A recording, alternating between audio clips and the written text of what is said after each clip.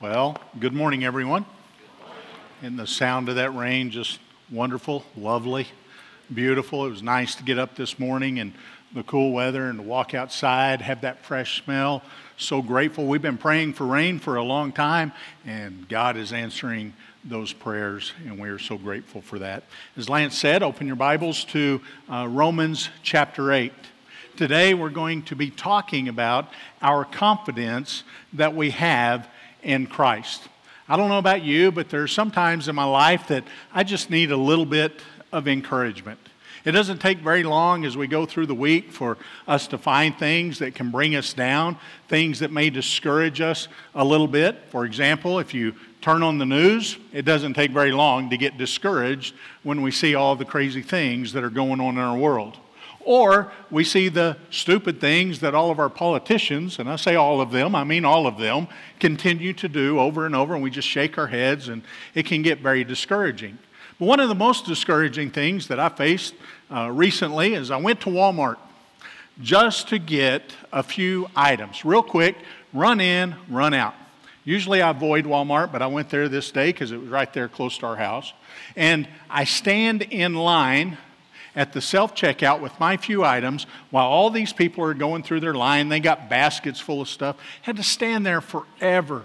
And then I get up to the line, and which is common for me when I go to Walmart or any grocery store where I have to do the self-checkout. That little scanner thing never works. I can't get it to scan items, and so usually somebody will have to come over and help me, and I feel stupid and all that. But what really frustrates me is after I get done at Walmart scanning and checking myself out, and I look at the receipt, I do not see my discount for being my own self-cashier. It just drives me crazy. But there's little things that we have in life that can frustrate us, that can bring us down, that can discourage us. Sometimes it's that someone lets us down because they didn't act the way that we think they should act, or they didn't do something the way we think that they should do it, and we're looking at them and we get a little bit discouraged. And the list can go on and on. As a matter of fact, for some of you in your mind, you may be thinking right now, since I brought it up, thank you very much, that there was something this week that just really got me down. And here's what I find. When I get discouraged, when I begin to rehearse it in my mind, I begin to get a little bit depressed. I begin to get a little bit anxious. I get angry. All these different things are going through my mind. So here's what I do, and I'm sure I'm the only one that does this, but I find somebody that I can rehearse this with, that I can share this with. And when I look for somebody to share it with, I don't look for somebody that's going to encourage me. I look for somebody that's going to agree with me. Right? I mean, I'm down. I want everybody to be down with me. Let's just get mad together. And we do that. And sometimes that can bring us down in life.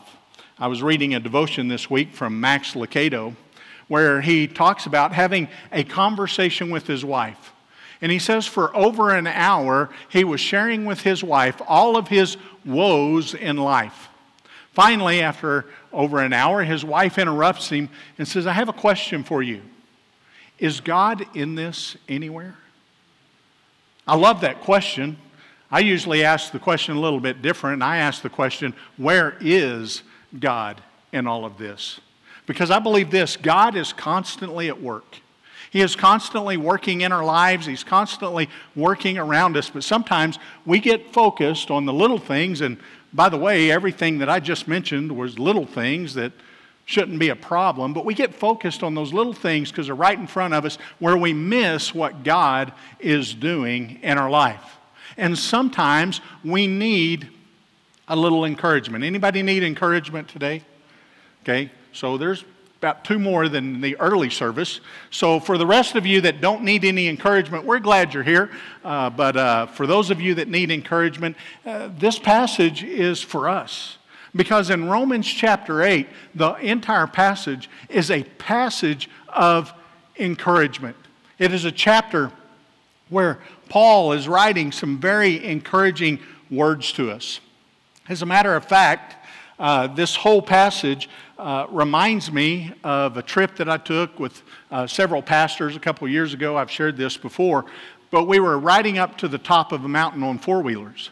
And we would ride up this, it was a beautiful mountain, and it was like every curve that we turned on in this mountain, it was just better than the last one. It was very encouraging. It was very relaxing. We were enjoying all of God's creation, all of God's beauty. We were amazed at what God had placed there for us to enjoy. But we go around the very last curve at the top of the mountain, and we were in awe of what God has created. As we stood on the top of this mountain, we were literally on top of the world. You could look over, it was like you're looking over the entire Colorado. You're seeing over the top of all the mountains, you're seeing the valleys, and it was just a beautiful sight, a great reminder of God's creation.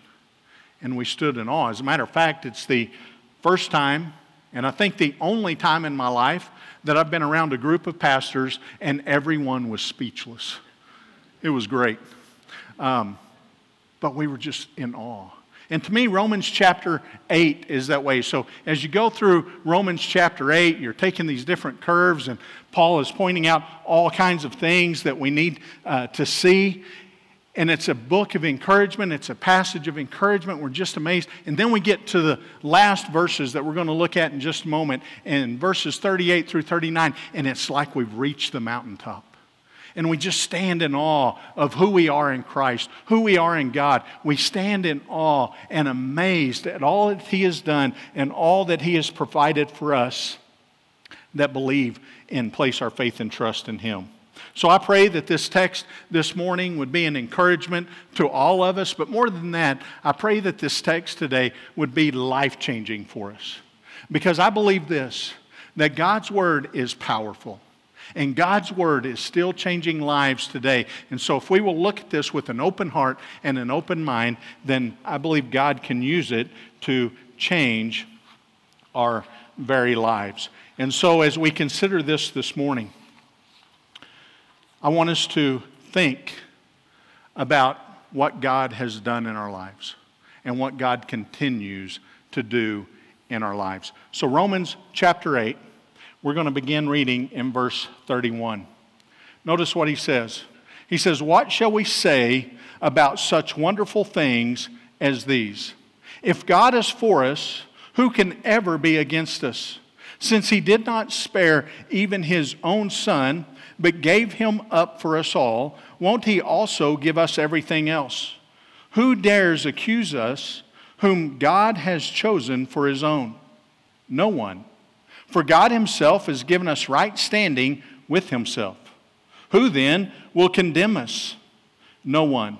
For Christ Jesus died for us and was raised to life for us, and He is sitting in the place of honor at God's right hand, pleading for us. Can anything ever separate us from Christ's love? Does it mean He no longer loves us if we have trouble or calamity, or are persecuted, or hungry, or destitute, or in danger, or threatened with death? As the Scripture says, for your sake we are killed every day. We are being slaughtered like sheep. No, despite all these things, overwhelming victory is ours through Christ who loved us. And I am convinced that nothing can ever separate us from God's love. Neither death nor life, neither angels nor demons, neither our fears for today or our worries about tomorrow, and even the power of hell cannot separate us from God's love. No power in the sky above or in the earth below. Indeed, nothing in all creation will ever be able to separate us from the love of God that is revealed in Christ Jesus our Lord. Let's pray one more time. Father, I thank You today for the hope that we have in You. God, I thank You for the encouragement that we have through this passage today. And God, as we study this together, I pray that You would just use this time to speak to our hearts, that we would receive from You today what You have for us. And so I pray that You would just right now remove any distractions from our thought, from our minds, and that, God, we would meet with You as we study this passage together. And it's in Christ's name that I pray. Amen. As we look at this passage today, some people say that this passage is written all about chapter 8. It's just like he's talking about what has happened in chapter 8. And when you think about what has taken place in chapter 8, he starts at the very beginning of chapter 8, and he says, now there's no condemnation for those who are in Christ Jesus. There's no condemnation for those that have placed their faith and trust in Jesus Christ. And I'm telling you, that is great news today, and we could stop right there. He wouldn't have had to write any more. He could have stopped right there, and we would say, that is wonderful news that no longer are we under condemnation of sin because of Christ Jesus. But he doesn't stop there, and he continues on, and he begins to share of how this works in our life. And we see that because Christ is now in us, that we are no longer slaves to sin. And not only are we not slaves to sin, but as he continues on, we see that we have been adopted into God's family. And that adoption takes place at the moment of salvation when we surrender our lives to Christ and we say yes to him. And not only that, but it is at that moment that the Spirit begins to live inside of us and gives us direction in life and guides us in life. But he goes on to say there that it's at that moment that we become children of God. It's a wonderful hope, a wonderful passage. We also see in this passage that God works all things together for the good of those that love him. He's doing a great work, and it's a great passage. But I believe that this goes much further than just what we see in chapter 8. I believe that what he is talking about is what is happening from chapter 1 all the way to chapter 8. If you were to go back and to read Romans beginning in chapter 1, if you read chapters 1 through 3, you would see some discouraging stuff in there, because in those chapters it reminds us that because of sin that has come into the world, that we are separated from God and we are under judgment because of that sin that is in our life. But something changes in Romans chapter 3 in verses 21 through 23. There the Bible says, but now God has shown us a way to be made right with him without keeping the requirements of the law, as was promised in the writings of Moses and the prophets long ago. So back in the Old Testament, the law was given, and you had to keep all of the law to be in right standing with God. But what the law really showed us was that we are in need of a Savior, that we cannot keep the law on our own. As a matter of fact, I will prove this. How many of you have broken one of the 10 commandments? One of the big 10, right? If you haven't, if you didn't raise your hand, you just lied. And so, well, join the rest of the club, right? We can't do all that we need to do to be in a right standing with God, and God knew that. And God had a plan for that. And so it goes on in Romans chapter 3. In verse 22, he says, we are made right with God by placing our faith in Jesus Christ. And this is true for everyone who believes, no matter who we are. For everyone has sinned. We have all fallen short of the glory of God. So what is happening there in that passage, we're reminded that we've all fallen short of the glory of God. We've all sinned. We're all in the same boat. We're all sinners, right? Great news, right? And because of that sin, we've been separated from God. We're under the judgment of that sin. But it says that God made a way. And the way that God made was through his Son, Jesus Christ. And he gave his Son to us, and that through him we can be restored in our relationship with God. And then he goes on in Romans chapter 4, and he lets us know that it is through faith that we have this relationship with God. And then in Romans chapter 5, we see that we have now, because of our relationship with Christ, been reconciled with God. And then in Romans chapter 6 and 7, we see that now the Spirit of God lives inside of us. And in Romans chapter 8, we see that because the Spirit of God lives inside of us, now we are part of God's family. We are one of his children. We've been adopted by him. And I don't know if you understand what adoption means, but when you're adopted into God's family, that means that you have all the rights of God's family. And now we are heirs with Jesus Christ to all of God's glory. That's some great news. And so we get to this passage where we start today, and he starts out and he says, so what shall we say about such wonderful things? All these things that I've been sharing with you, what shall we say about all of these things?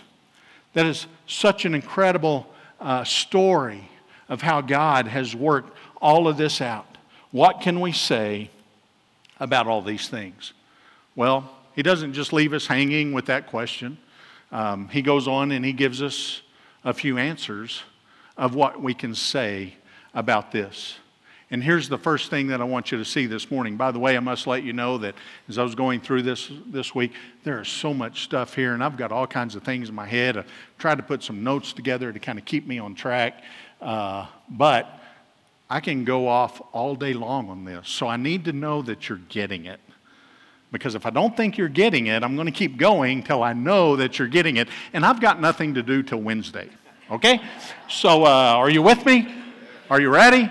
So the first thing is this. The first thing that he points out. What can we say to all these things?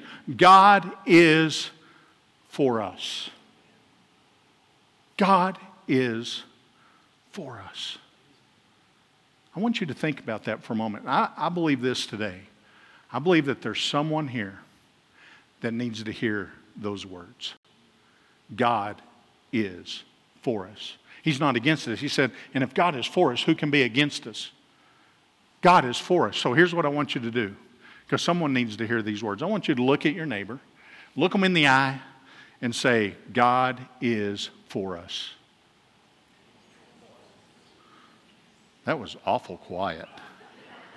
Let me ask you a question. How many of you believe that God is for us and not against us? Aren't you glad He's for us and not against us? So if you believe it, look at your neighbor and say, God is for us, but say it like you mean it. All right. Isn't that good news? Isn't that encouraging news today? This news that we can stand on. God is for us. But here's what I want to do. I want us to personalize this. Because I think it's real easy for us to look at our world around us, look at others around us, and say, you know what? God is for you. Don't get discouraged because God is for you. But sometimes we're not really believing that about ourselves.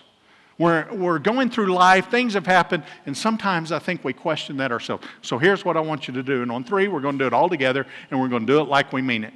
And here it is. We're going to say, God is for me. Ready? 1, 2, 3.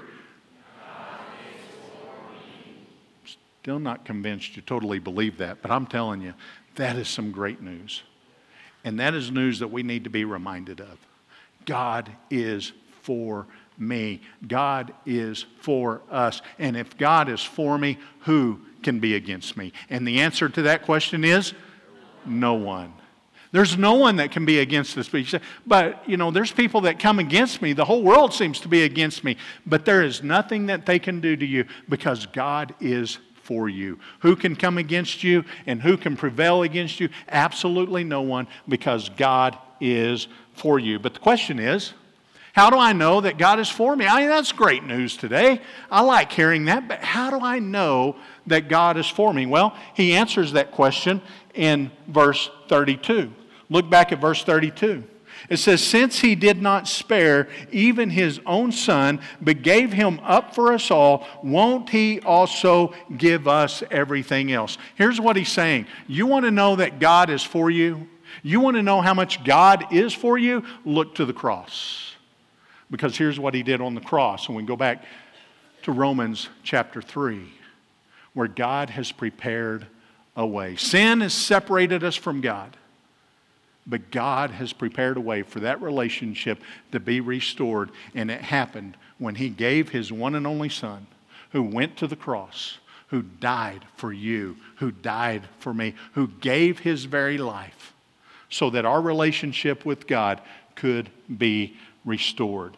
I want you to be reminded today of how much God loves you. And I want you to look to the cross as proof to what God has done for you. For God so loved the world that He gave His one and only Son, that if you would just believe in Him and place your faith and trust in Him, that you would have everlasting life with Him.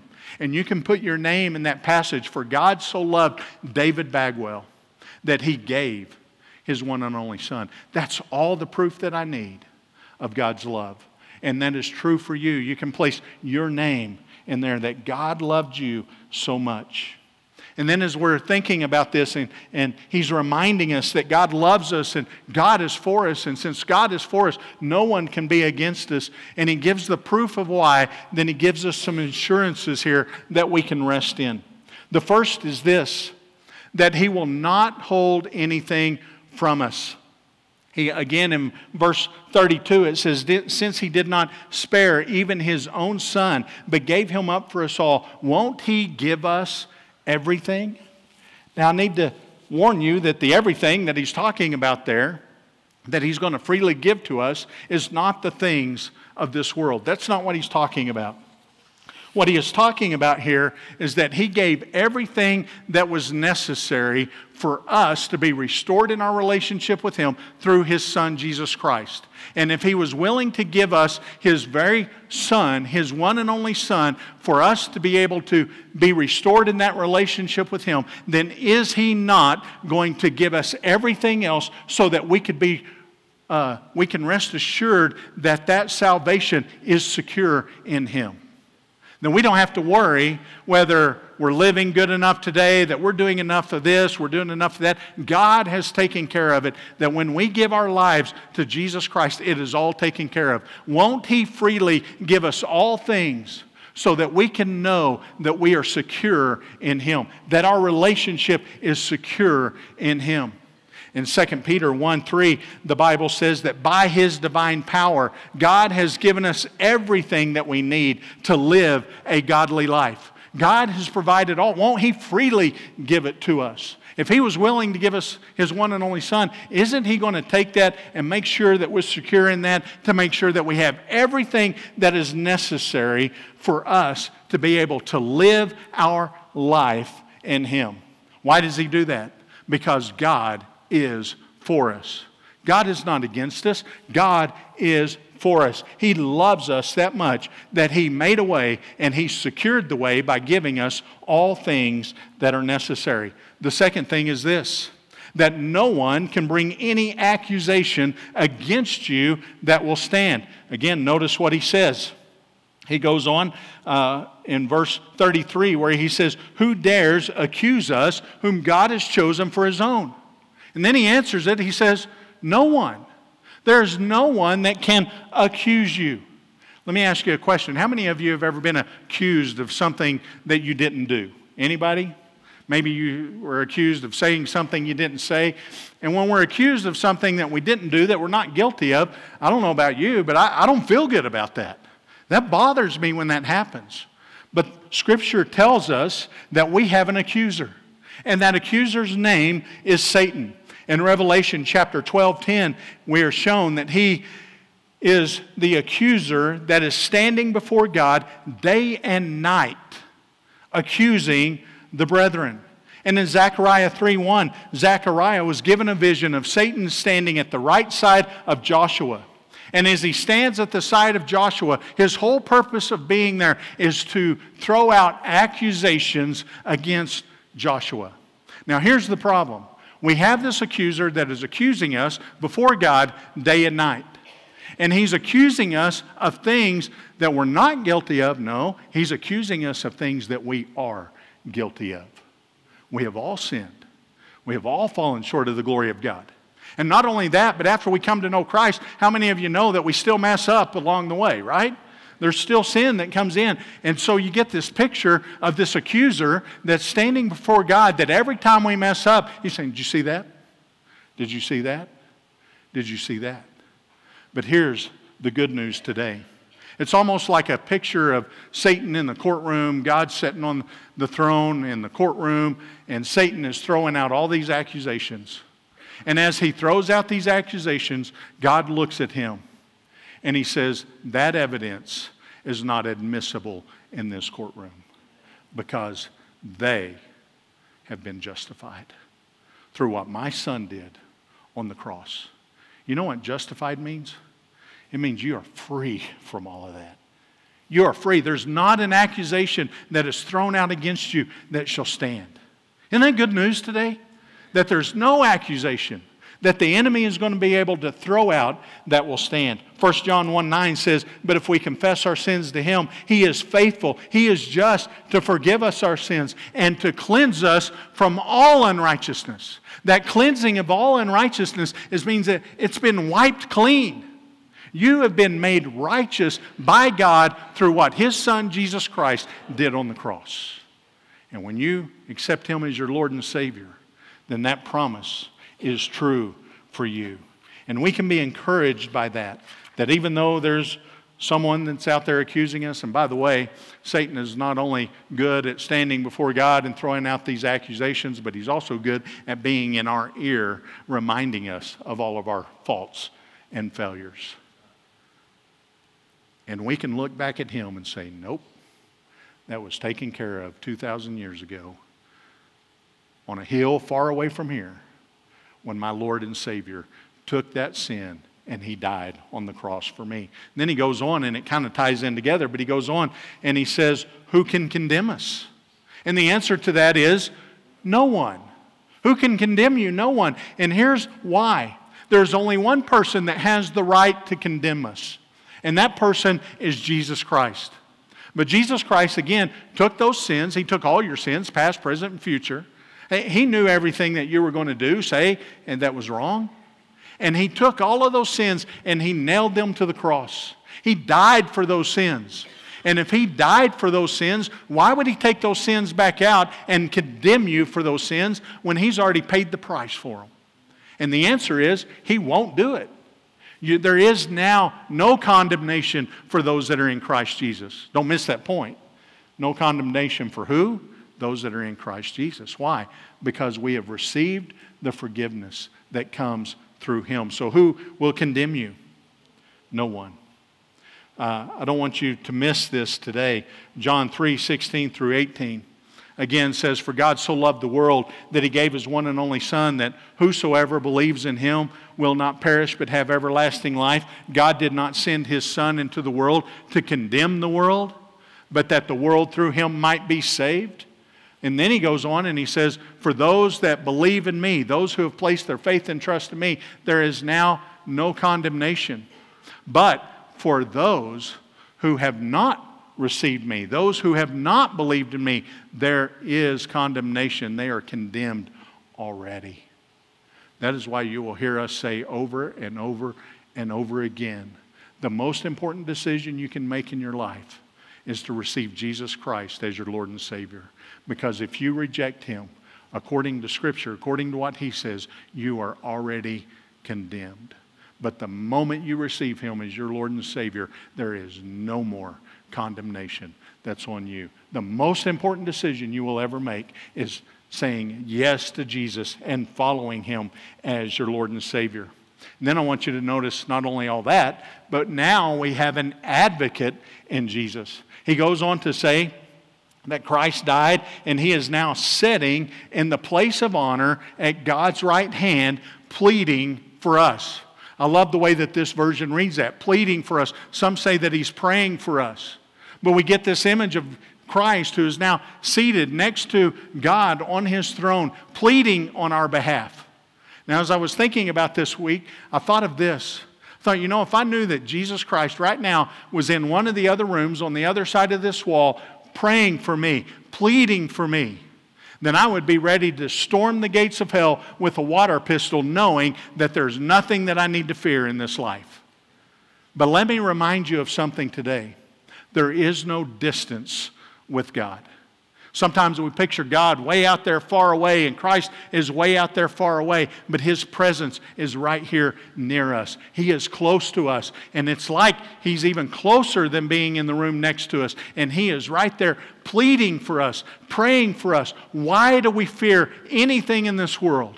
Why do we fear anything that can come against us? Why do we get discouraged when we know that we have an advocate? And I can't think of a better advocate to have on our side that is pleading before God for us, for me, and for you each and every day. We have an accuser that's accusing, but we have an advocate that is pleading for us. And His name is Jesus. No better advocate that we could ever have. And so why do we fear? Why do we get discouraged when we know that God is for us. God is for us, not against us. The second thing that I want us to see this morning is that not only is God for us, but there is nothing that can separate us from the love of God. Nothing can separate us from the love of God. Look back at verses 38 through 39. It says, "And I am convinced that nothing can ever separate us from God's love. Neither death nor life, neither angels nor demons, neither our fears for today nor our worries about tomorrow.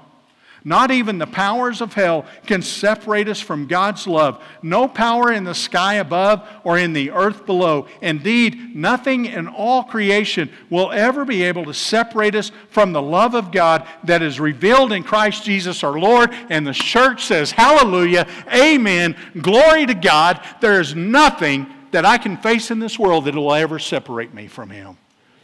What a word to stand on. When we get discouraged in life, we can think about that. Nothing in this world can separate us. When we face hard times, when we face difficult times, nothing is going to separate me from the love of God. You think about everything that this world could throw at you, everything that can come our way. What is the worst thing that can happen to you? And when you ask people that question, a lot of times say, well, the worst thing is that they could kill me. I could die. Is that really the worst thing? Because to be absent from the body is to be present with the Lord. That may be one of the best things that can happen. Not that we're rushing that. But what are we worried about? I don't know about you, but one of the worst things I worry about is torture. I don't like pain. I don't want to go through pain. But the reality is in this life, we're going to have pain. We're going to have things that are going to be difficult, that we're going to struggle with. And no matter what it is, we can rest assured to know that there is nothing in this world that will separate us from the love of God. And you know why?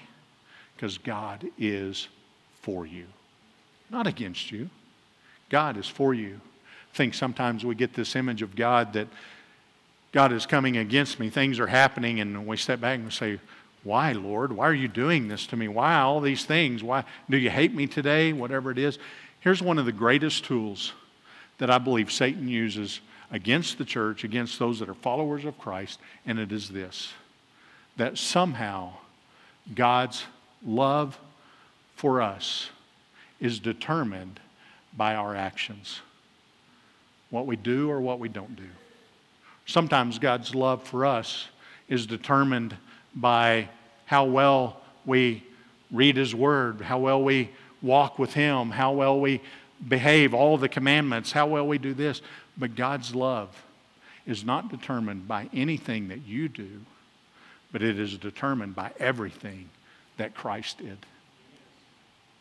And as we go through life, we need to be reminded that God's love for us is the greatest love that we could ever imagine. As a matter of fact, His love is so great we can't even comprehend it.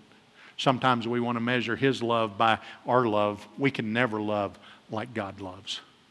We can never love with the kind of love that God loves. But God loves us so much because He is for us and He is not against us. So the question that I have today is, what do we do with all this? I think it's very easy. We live our life each and every day with confidence, knowing that if God is for me, no one can be against me. If God is for me, I have hope, I have joy, I have peace, because I know the things of this world are temporary things, but God's love goes on forever and ever and ever, for all of eternity. It will never change. It will never end. God loves me that much. Do you recognize today God's love? Do you understand His love?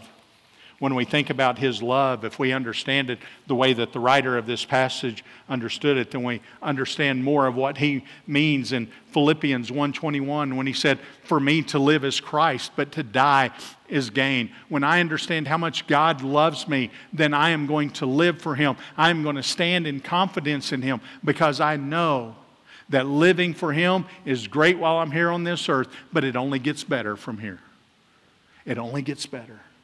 For those that don't know Christ, let me remind you, this is as good as it gets. But for those that know Christ, it only gets better. And then we also understand what he said in Philippians 1:6, where he says, I am certain that God, who began the good work within you, will continue his work until it is finally finished on the day that Christ returns. Nothing can separate us from his love. He will see it through. Have you received his love today through his Son, Jesus Christ? Have you made that decision today to follow him? And if you've made that decision, all these promises are yours. This is the mountaintop where we're looking, and we should be standing in awe, looking at all that God has done for us and who we are in him. If you don't know him today as your Lord and Savior, then today I would challenge you, make that most important decision and come to him today. Father, I thank you today for your word. I thank you for the reminder in your word of who we are. God, I thank you for all that you've done for us. Thank you for your wonderful love that is greater than we can even imagine or completely understand this side of heaven. God, we are so grateful for that love. God, I pray that today for each one of us here that this passage would be an encouragement to us. That as we go through this week, no matter what comes our way, that we would just be reminded of your wonderful love for us. God, I thank you for giving us salvation through your Son, Jesus Christ. And I pray today for anyone here who doesn't know you as their Lord and Savior. God, I pray that right now your Spirit would just draw them unto yourself and that they would say yes to you. And today would be the day of salvation for them. And it's in Christ's name that I pray. Amen.